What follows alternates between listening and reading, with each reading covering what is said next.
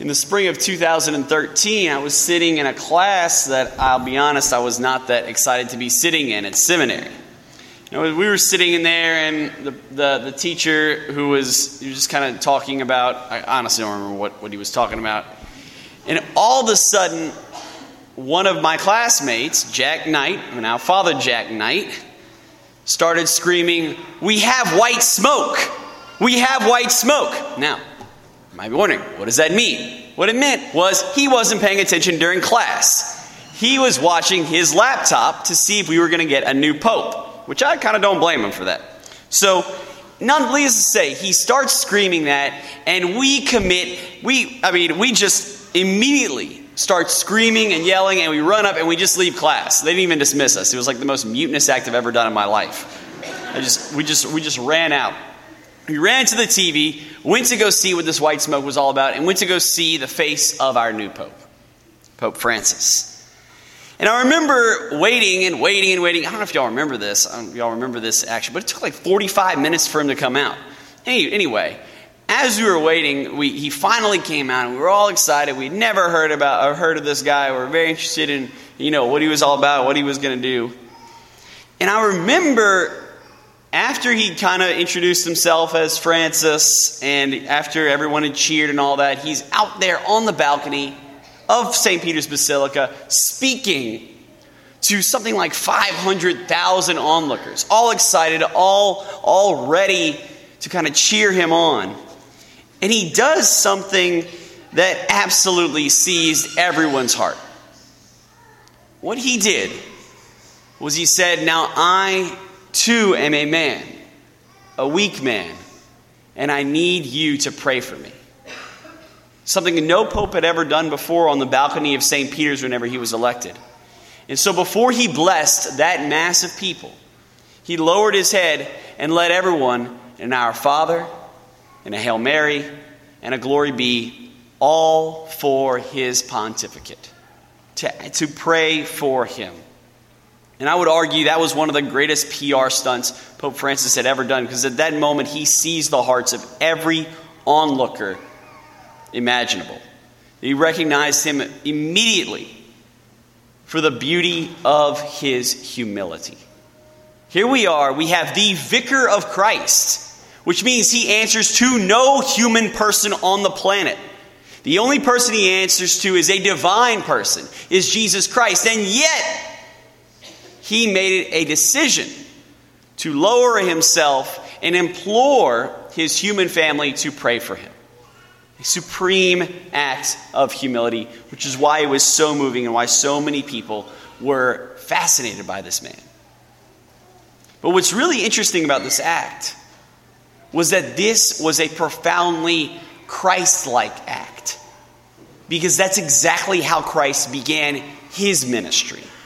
That's how Christ started his life out, his public life, by subjecting himself to another person, by being baptized. I don't think we often realize kind of what an odd thing baptism is.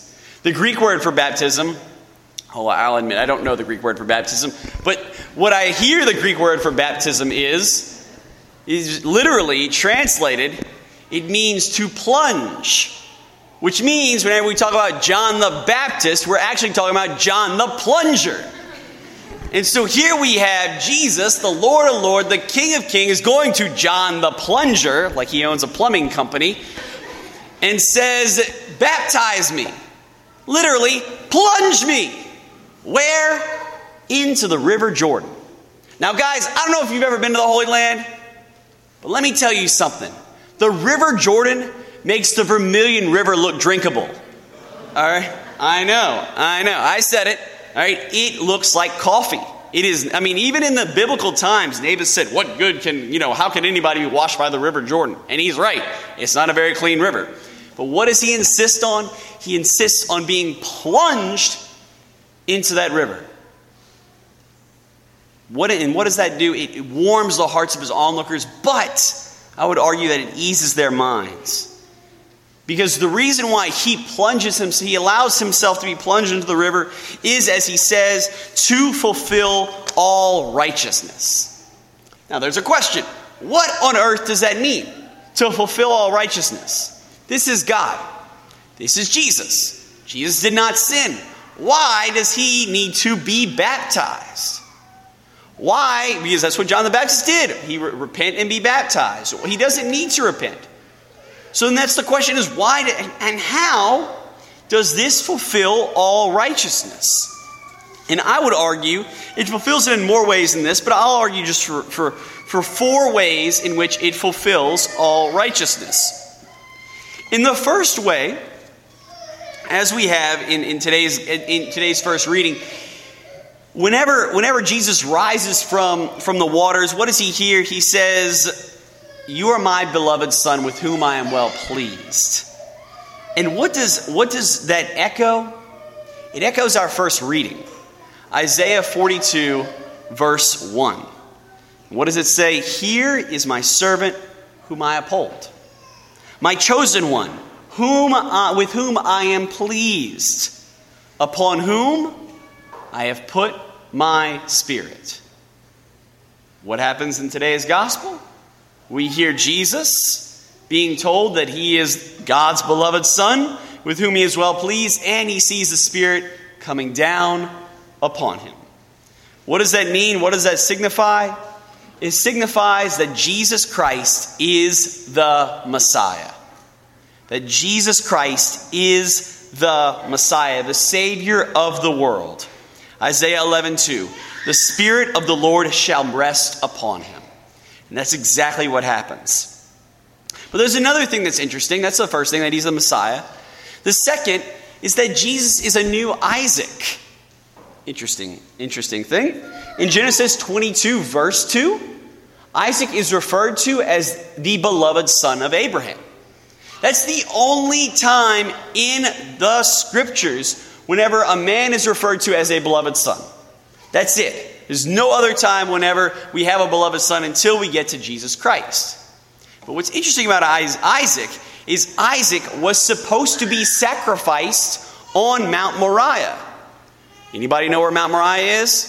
Rhetorical question. You don't have to answer. I'll answer it for you. Mount Moriah is Jerusalem.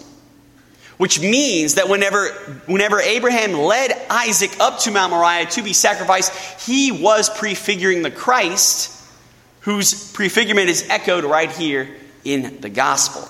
So in other words, Jesus is the new Isaac. But there's another one, the one that you and I often don't talk about. And this one's one of the cooler aspects of this whole story. That Jesus is the new Noah. Jesus is the new Noah. We don't often talk about Noah because it's such a kind of a dramatic story.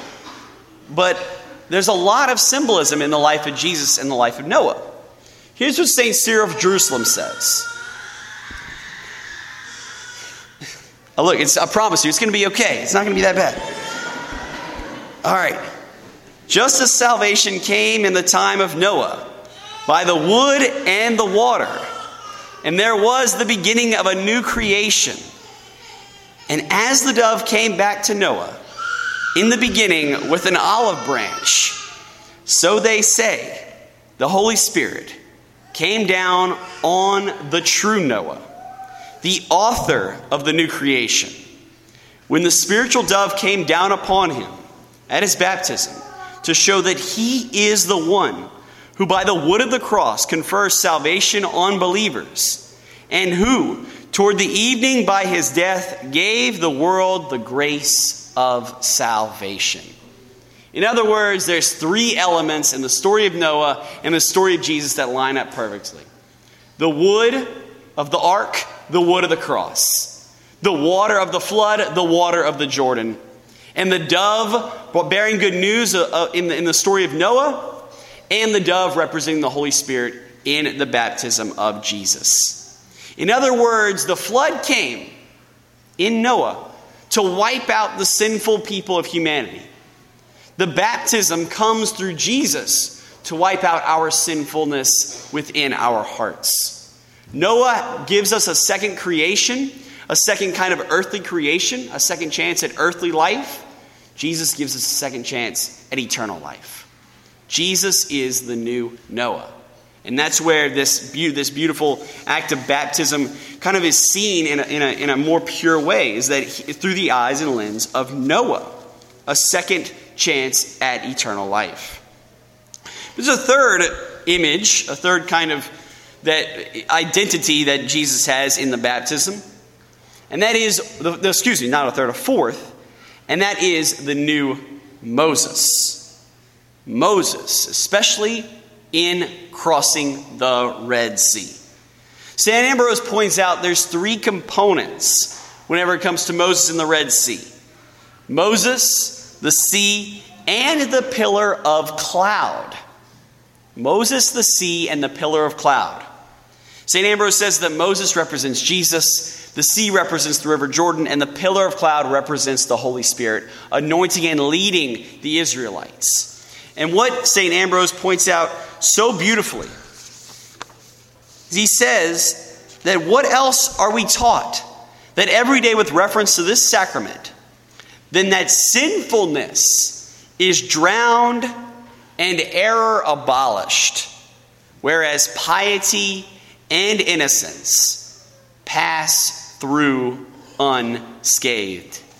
In other words, what he points out is that in Jesus receiving baptism, he's showing us through Moses, through Isaac, through Noah, through the fact that he is the Messiah, that we have a second chance. That we too can be like Adam and live forever. That we too have a shot at eternal salvation. And so, my dear friends, that is the beauty of today's feast. That is the beauty of Jesus' baptism, where Jesus, the King of the world, decides to humbly be plunged into the River Jordan to start his ministry in order to show you and I that we have another shot.